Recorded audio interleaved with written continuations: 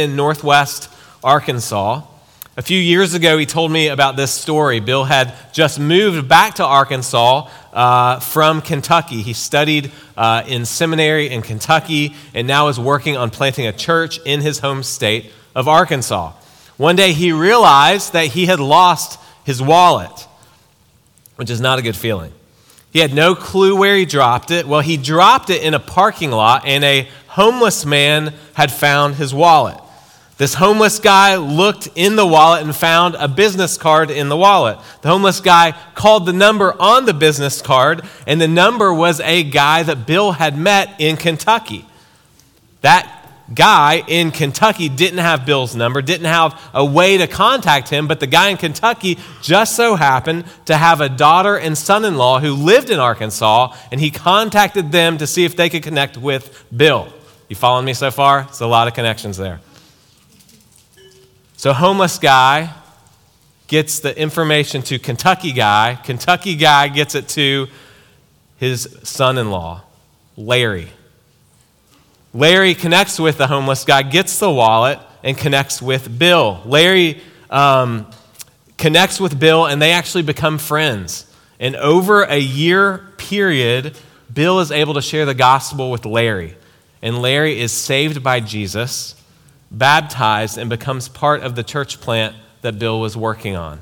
A lost wallet found by a homeless guy who happened to call a number on a business card in the wallet and connected to a son-in-law, Larry, whose life is radically transformed by the gospel of Jesus Christ. Friends, our God has a mission, and he is accomplishing his kingdom purposes in ways that we don't even realize, and he invites us into his mission. Today, we're having our final week of our Reset series where we're considering our mission statement as a church, both how that impacts us individually and as a church. We say this: Risen Hope Church exists to glorify God as we treasure, apply, and proclaim the gospel of Jesus Christ. And today we're talking about that last aspect of proclaiming the gospel, the good news of Jesus, with both our mouths and our lives. But before I jump into the passage of Matthew 9, I want us to have a little bit of framework. And remember, we don't just jump into doing. That is a temptation for all of us, as we just do things. We just go. That's how we are as Americans. We do. We do things. So we could just do. We could go evangelize, do missions, go on the mission field, share the gospel. And all those things are good, but we don't start with doing. We start with being. We start with who we are made to be. But before we start there, we got to know who God is. We got to know who God is, what he has done, and then only then can we go to who we are and what we do. So a helpful way to think about this in the idea of proclaiming is this statement we've come up with: compelled by God's heart and glory. So who is God? He is glorious, and what has he done? He has loved and rescued sinners through his death and resurrection. That's what his heart is. Compelled by God's heart and glory, we're committed to demonstrating and declaring the gospel. So we don't just demonstrate and declare the gospel on our own. No, we are compelled by God's heart. We're compelled by God's glory. With that in mind, let's look at Matthew chapter 9. This is one of my favorite passages when thinking about the mission of Jesus. Matthew chapter 9, starting at verse 35. And Jesus went throughout all the cities and villages, teaching in their synagogues and proclaiming the gospel of the kingdom and healing every disease and every affliction. When he saw the crowds, he had compassion for them, for they were harassed and helpless, like sheep without a shepherd. And then he said to his disciples, "The harvest is plentiful, but the laborers are few. Therefore, pray earnestly to the Lord of the harvest to send out laborers into his harvest." May the Lord bless the reading and preaching of his word. What I'm going to argue today from this text is this statement: we are invited into the mission of Jesus. We are invited into the mission of Jesus. All who are followers of Christ are invited into the mission of Christ, but we don't invent the mission. We don't just come up with our own strategies. No, this is Jesus' message, his heart, and his plan that we're going to look at today. So first is Jesus' message. That's the first point today, and it's the gospel. Now, Jesus had a regular rhythm for his ministry. See if you can pick up on it in Matthew chapter 4. Listen to Matthew 4:23. It'll be on the screen. And he went throughout all Galilee, teaching in their synagogues, proclaiming the gospel of the kingdom, and healing every disease and every affliction among the people. That's Matthew chapter 4. Now look at your text that you have in your Bible, Matthew chapter 9:35. Jesus went throughout all the cities and villages, teaching in their synagogues, proclaiming the gospel of the kingdom, healing every disease and every affliction. You're picking up on a pattern here that Jesus had in his rhythm. We see that Jesus was teaching in the synagogues, proclaiming the gospel of the kingdom, and healing the diseases and afflictions. That's the rhythm of Jesus here. Jesus would teach in the synagogues, the center of Jewish worship at the time, the place where folks would gather to hear the Old Testament taught. They did not have their own little personal copy of the Old Testament in their house. So they went to the synagogue to hear the Old Testament read and also to hear about the coming Messiah. This is where they considered the one who would be the Lamb to take away the sins of the world. He would teach in their synagogues. Then he would proclaim. He would proclaim what? The gospel of the kingdom, the good news of the kingdom. What does that mean? It means that Jesus was heralding his own rule and authority as the King of Kings and Lord of Lords. He was claiming that the kingdom of God is at hand. He was making known the good news of the Messiah, the rescuer, the deliverer was present. The kingdom of God was breaking into the kingdom of darkness. And then to authenticate that ministry, to prove it true, to prove the breaking in of the kingdom of God, he would heal. We see him touching the leper. We see him giving sight to the blind. He would restore the legs of the lame. He would give hearing to the deaf. He would cast out many demons. In fact, in Luke chapter 4, verse 18 and 19, Isaiah unrolls, this is in the synagogue, unrolls the prophet of Isaiah and reads this: "The Spirit of the Lord is upon me, because he has anointed me to proclaim good news to the poor. He has sent me to proclaim liberty to the captive and recovery of sight to the blind, to set at liberty those who are oppressed, to proclaim the year of the Lord's favor." Okay, so that's kind of normal. There's someone standing up and reading a passage from the Old Testament, reading from Isaiah. That's what happened in the synagogue week after week. But what happens, and what the rabbis would do mostly, they'd sit down for the teaching. So he sits down, and here's what he says about what he just read about the Messiah in Isaiah. He says, "Today, this scripture has been fulfilled in your hearing." That's what Jesus says. So he says that, and we got to think, well, did the people understand what Jesus was saying? Did they understand he just made a claim to be the Messiah? Oh, yes, they did. They take him to a cliff and try to throw him off of it because he's blaspheming. He's lying if he's not the Messiah. Jesus is proclaiming who he is, the gospel of the kingdom. The kingdom is at hand. And Jesus has a regular kingdom rhythm of both word and deed. So we talk in our mission statement at Risen Hope about the idea of proclaiming, but this isn't the idea of just a one-time proclaiming. This is the kingdom rhythm of a life lived proclaiming in word and deed. We demonstrate and declare the gospel because we have had the gospel of mercy demonstrated and declared to us. We show mercy to others because we've been shown mercy. We help the harassed and helpless because we've been the harassed and helpless. And friends, Jesus had a message, the gospel, and proclaimed it, and then calls his people to know and share the gospel. He says, "I'm the light of the world," referring to himself, but later he refers to his people, the church, as the light of the world. Jesus' followers are the representation of Jesus on earth, his hands and feet, or we could say he's the head and we are the body, as Paul says. Matthew 28, Jesus has his disciples with him. He says, "All authority in heaven and on earth is mine." And then what are they to do? They're to go and make disciples. They're to go. This is a going. This is the mission of God that they are on. This is not their mission. This is not their creativity or ingenious ideas. No, it's his mission that they are on and called to. But he says this, I am with you always to the end of the age. So we want to ask some simple questions today, and here's one of them. Hopefully it's just a simple question for us to observe and think about. Do we know the gospel? Do we know the gospel, and do we know how to share Jesus' gospel with others? If we're a follower of Jesus, this is an important question for us to just consider. Do we know the gospel, and do we know how to share the gospel with others? I love our friend Jeff Vanderstelt's term, gospel fluency.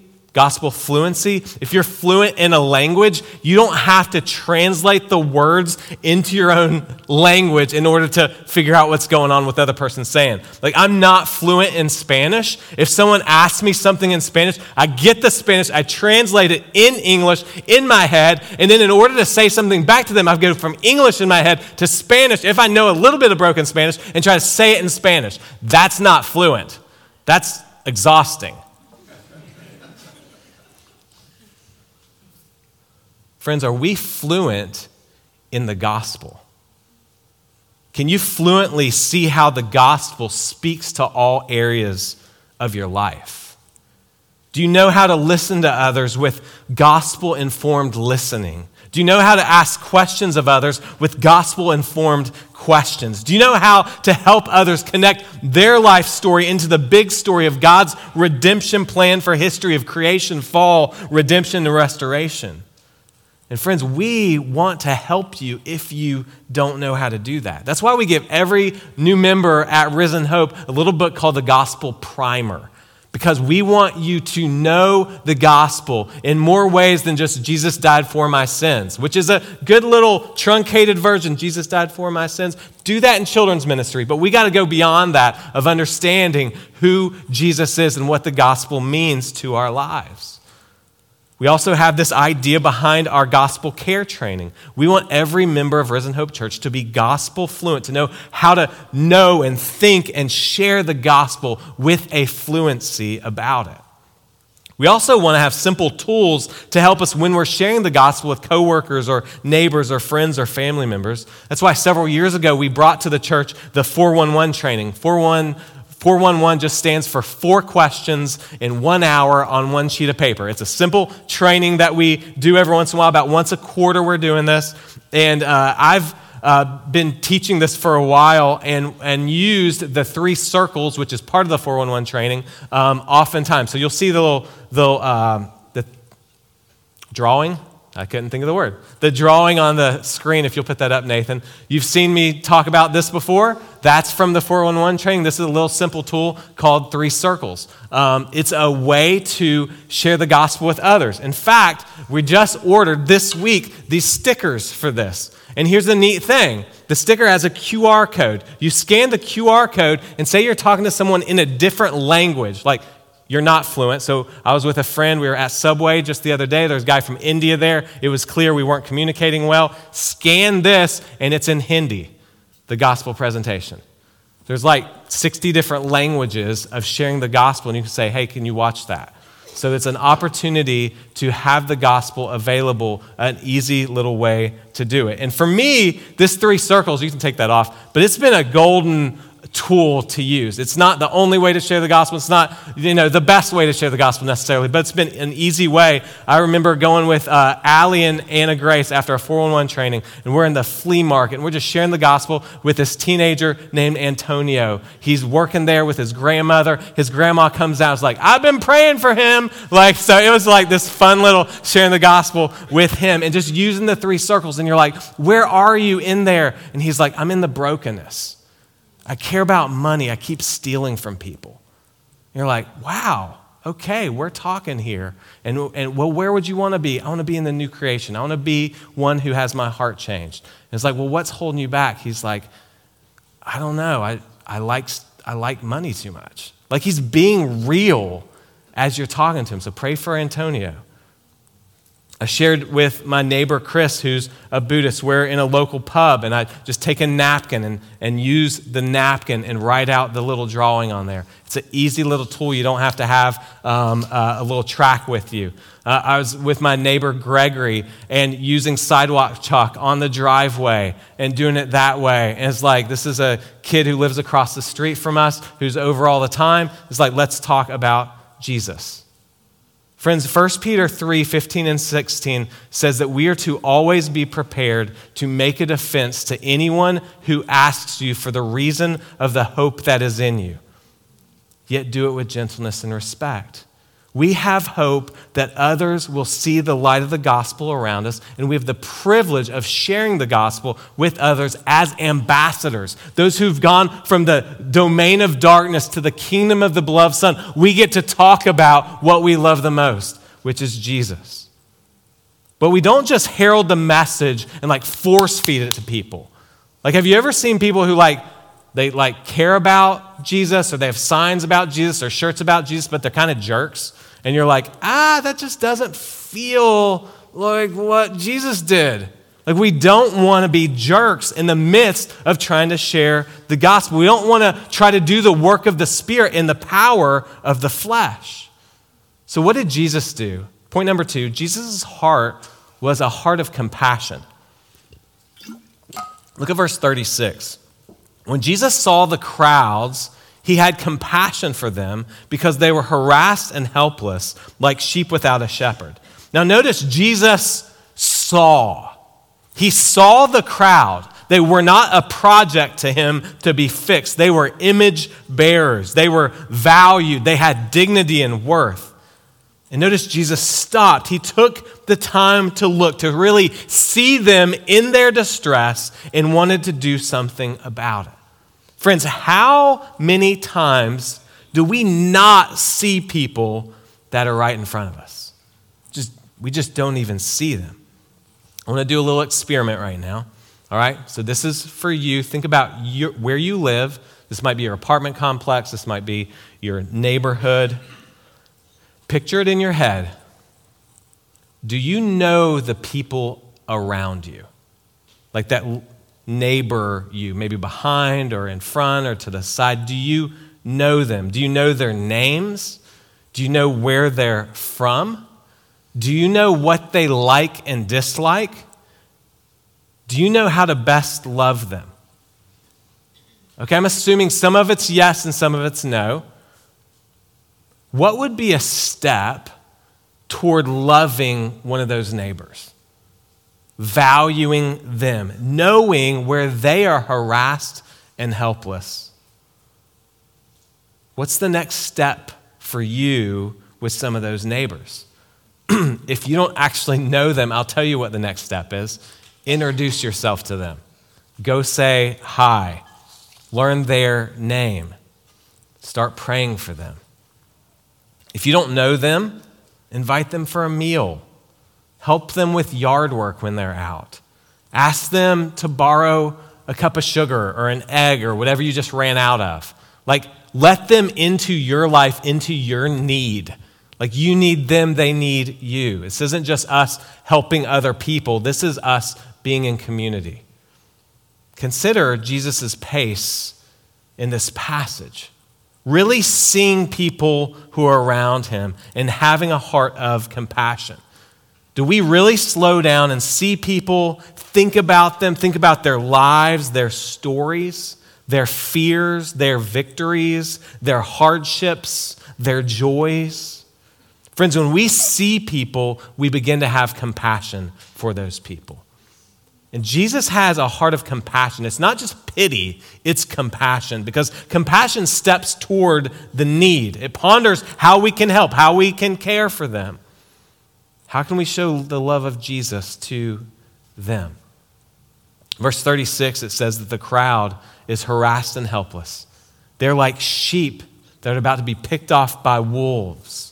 The word helpless can be translated cast down. When a sheep is on its back, it's turned over, it's stuck. That's called cast down. A sheep actually can't upright itself. Some sheep will even die because they don't know how to do that. Jesus sees some of these people like that. They are stuck. They're stuck in their addiction. They're stuck in their shame. They're stuck in their anxiety. They're stuck in their sin. Do you know people like that? People right now that you just can think in your workplace and your extended family and your neighborhood. You're like, they're stuck. They may even seem like everything's good, like they have it all together. But just under the surface, there's depression and anxiety and substance abuse or financial struggles or relationships that are falling apart. Let's do another little practical exercise right now. Think of someone right now. This might be one of those neighbors you already thought about. It might be someone in your workplace or extended family member. Let's pray for them. Let's take the next 30 seconds and pray for them and ask the Lord to show you where are they harassed and helpless that you can actually specifically pray for them. So let's do that for the next 30 seconds.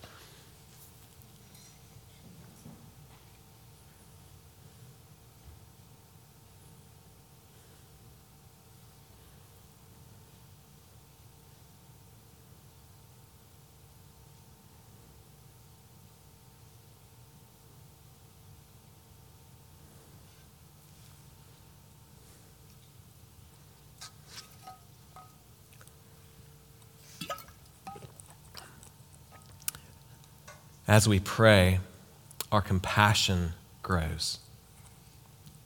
Jesus sees them and has compassion, and he wants to stir our compassion. But as you finish praying, Jesus also wants us to recognize the solution for these who are harassed and helpless. He says they are like sheep without a shepherd. They need help. And what do they need most? What do they need? What does Jesus see these harassed and helpless people and say, this is what they need? Here's the solution: a shepherd. They need the chief shepherd, Jesus Christ. They need life in him. They need rescue from their brokenness and sin and destruction and painful toil of the kingdom of darkness. They need to come into the love and affection and wholeness and joy of the kingdom of Christ. Do you believe that? Do you believe that the shepherd is the greatest need for your classmates and your coworkers and your neighbors and your family members? They need the good shepherd, Jesus Christ. And they need the shepherding care of those who know the shepherd, who have been shepherded. They need you, your heart, your compassion, your love, your patience, and your mercy. And friends, this is where the local church comes in. The shepherding care of Jesus comes through his people. Pastors and deacons and community group leaders and ministry leaders and friends who pray for them and love them and laugh with them and cry with them. A church that's gifted by the Holy Spirit to love them and serve them. And friends, for those of us who did not know Jesus until we were teenagers or adults, don't you remember the anguish of not having a shepherd? Do you remember that? I remember in high school, one day making a really foolish statement kind of in a crowd of people, and later that night getting death threats. This is when you didn't have a cell phone. They actually called the house and talked to your mom and dad at first, and it was scary. I remember being very scared, being threatened with my life. I remember having a cycle of always trying to please the next coach or please the next teacher. I remember having an entanglement in lust and pornography and feeling like I was rotting inside. I remember being at church on Sundays because my parents made me go, and just knowing, sitting there, maybe like some of you right now, and knowing I was a fake. Just knowing it and wondering, like, does the pastor, like when he makes eye contact with me in the sermon, like, does he know I'm a fake? Which I don't, just to let you know, just a little window. But I was just a fake. Living a lie, helpless and harassed, sheep without a shepherd, cast down. Oh, friends, do you see the compassion of the Savior? He has an eye on those type of people. He had an eye on me and an eye on you. And when Jesus came to me at 18, he didn't slap me across the face and say, "You idiot, what's your problem?" No, he showed me the foolishness of my ways and put in my heart the question, am I going to keep following this path of emptiness and lust and fear, or am I going to follow Jesus? See, he truly is a good shepherd. He leads his sheep by streams of water. He walks us through valleys of the shadow of death, and we will fear no evil. Why? Because his rod protects us from others. His staff protects us from ourselves and wandering away from him. But even more, the text says, because you are with me. The shepherd is with his sheep and attends to them. And friends, we must understand the heart of Christ, this compassionate heart, because it compels and propels the mission of Christ. When Jesus sees the harassed and helpless, he does something about it. What does he do? Point number 3, Jesus' plan: pray for laborers. Look at verses 37 and 38. Then Jesus said to the disciples, the harvest is plentiful, but the laborers are few. Therefore, pray earnestly to the Lord of the harvest to send out laborers into his harvest. Jesus' first instruction to the disciples is not fix the problem. See the problem, fix the problem. That's not what he does. His instruction is to see the potential. View life through God's eyes. Yes, people are harassed and helpless, but don't you look closely. Look with spiritual eyes. The harvest is plentiful. I was thinking about this morning. I was sharing this with our 9:15 prayer group.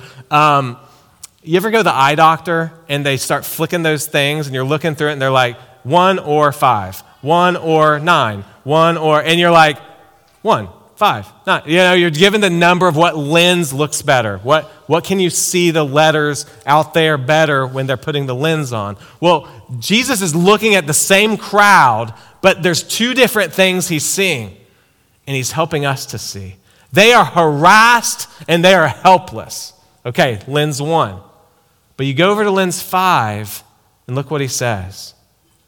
The harvest, same people, is plentiful.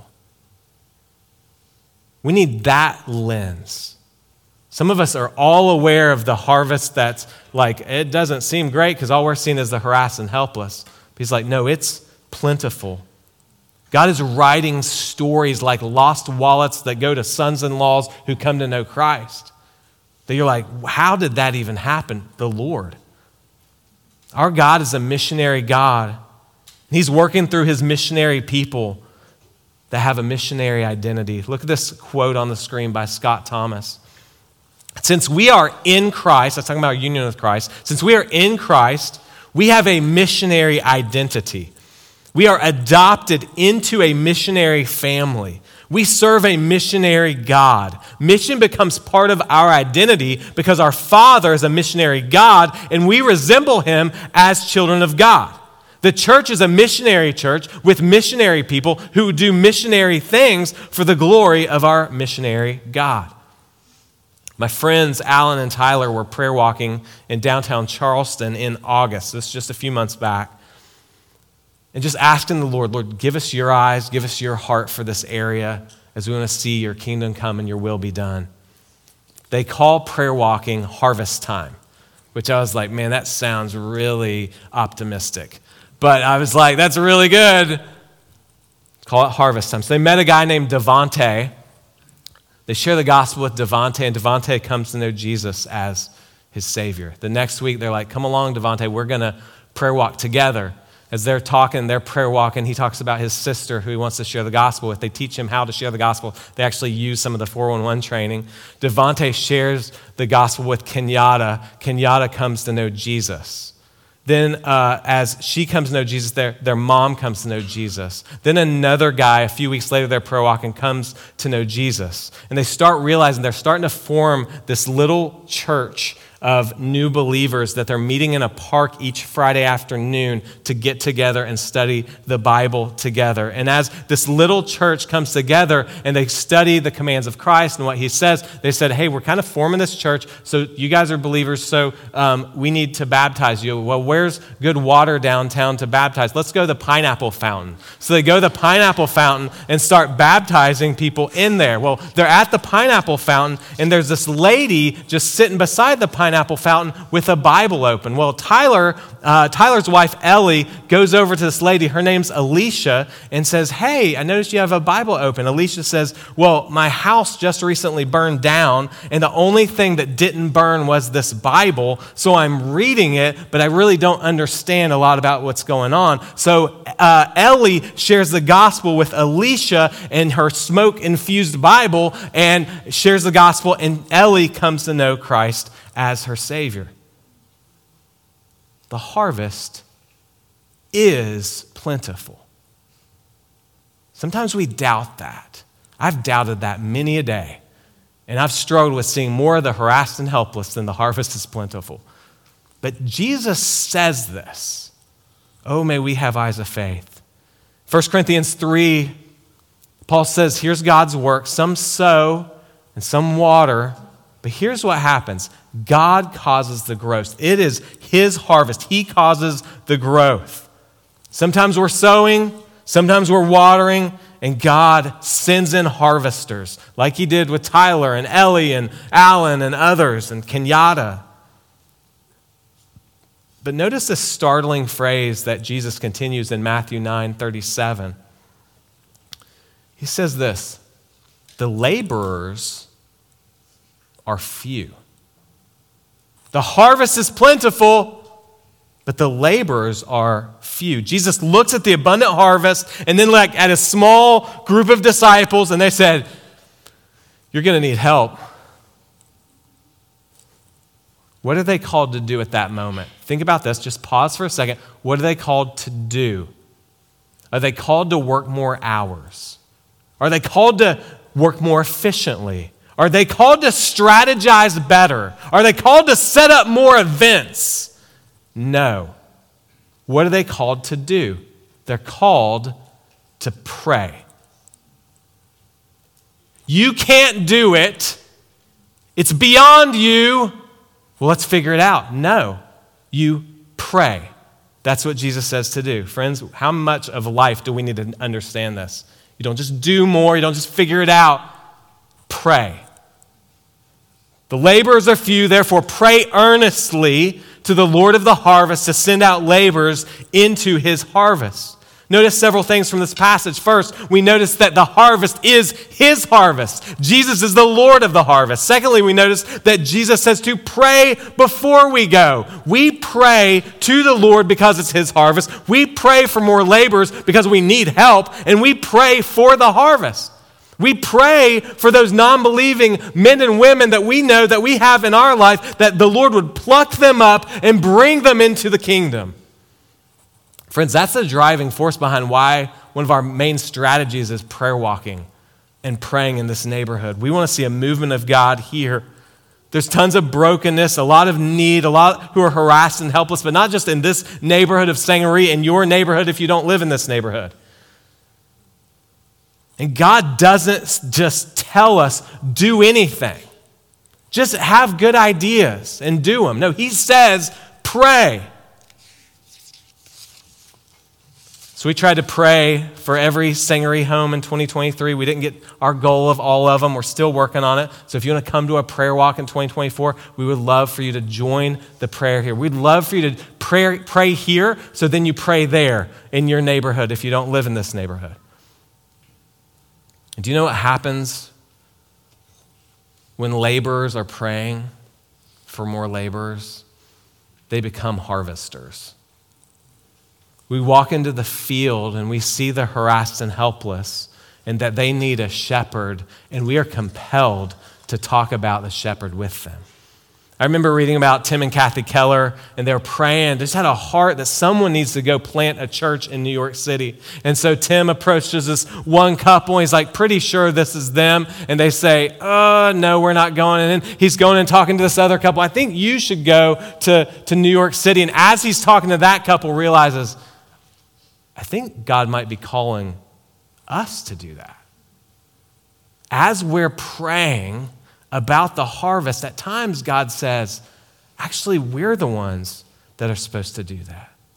Friends, Jesus stirs us with his plan and his mission, and he compels us to worship him as we get to see lives changed for his glory. Think of the stories, friends, you guys who've been around for a year or more, of the stories you've heard from right here. As Jesus has saved the lost, now part of this church family. God used the words and the lives of others, and the Holy Spirit saved them. Mark is saved out of a gambling addiction. Matt saved while he's laying on the floor with a bullet in his chest. Marcella saved a low point in her life as a single mom, remembering the gospel that a stewardess had once shared with her. Brooke saved as a high schooler, watching a group of peers having a zeal for Jesus, and she's like, I want some of that. Nick and Jenna saved as a newlywed couple stationed in Germany, feeling hopeless and harassed, and walk into a church and hear the gospel for the first time. Daniel saved at 17, wondering if God could actually save him as he's caught in addiction, feeling hopeless. The gospel of Jesus Christ breaks through his sin-weary heart. And friends, those stories could go on. Those are just a few members of our church. But there's more and more stories because the harvest is plentiful. And now these people, Mark and Matt and Marcella and Brooke and Nick and Jenna and Daniel, are now laborers in the harvest. Those who were once in the harvest are now laborers. Friends, do we pray for laborers? Do we pray for those people that we just prayed about and like, Lord, don't just save them, use them.